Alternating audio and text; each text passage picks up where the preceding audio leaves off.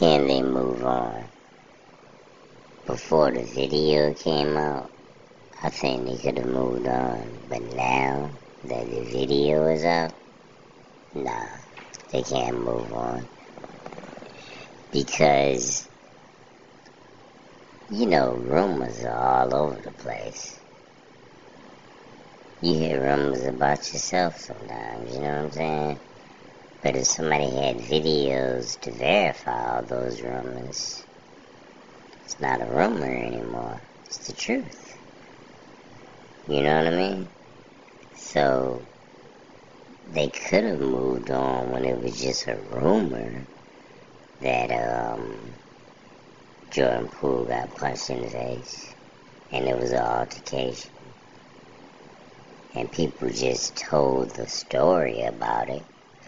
I seen some analysts tell the story about the altercation before they saw the video, and they were so far off.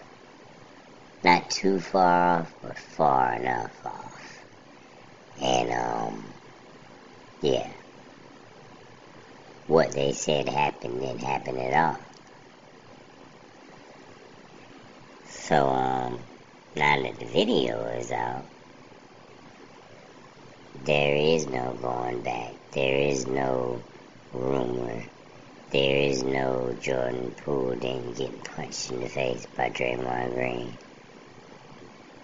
We saw it with our own eyes. And I don't see how you can move on from that.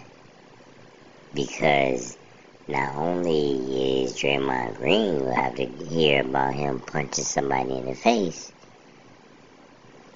Jordan Poole will have to answer the questions. Why did Draymond punch you in the face? How did it feel to get punched in the face? Did he knock you unconscious for a second? Was the hit that hard? Did you need an ice bag? Did you have any swelling? You know, just all types of stuff like that. Are you and Draymond Green friends? Are y'all close? Did y'all argue before this? Do y'all hate each other? It's just gonna be a lot of questions. It's gonna be a lot of questions with Draymond too, but I'm just saying, Jordan Poole will have his share of questions also. This video really messed Draymond up.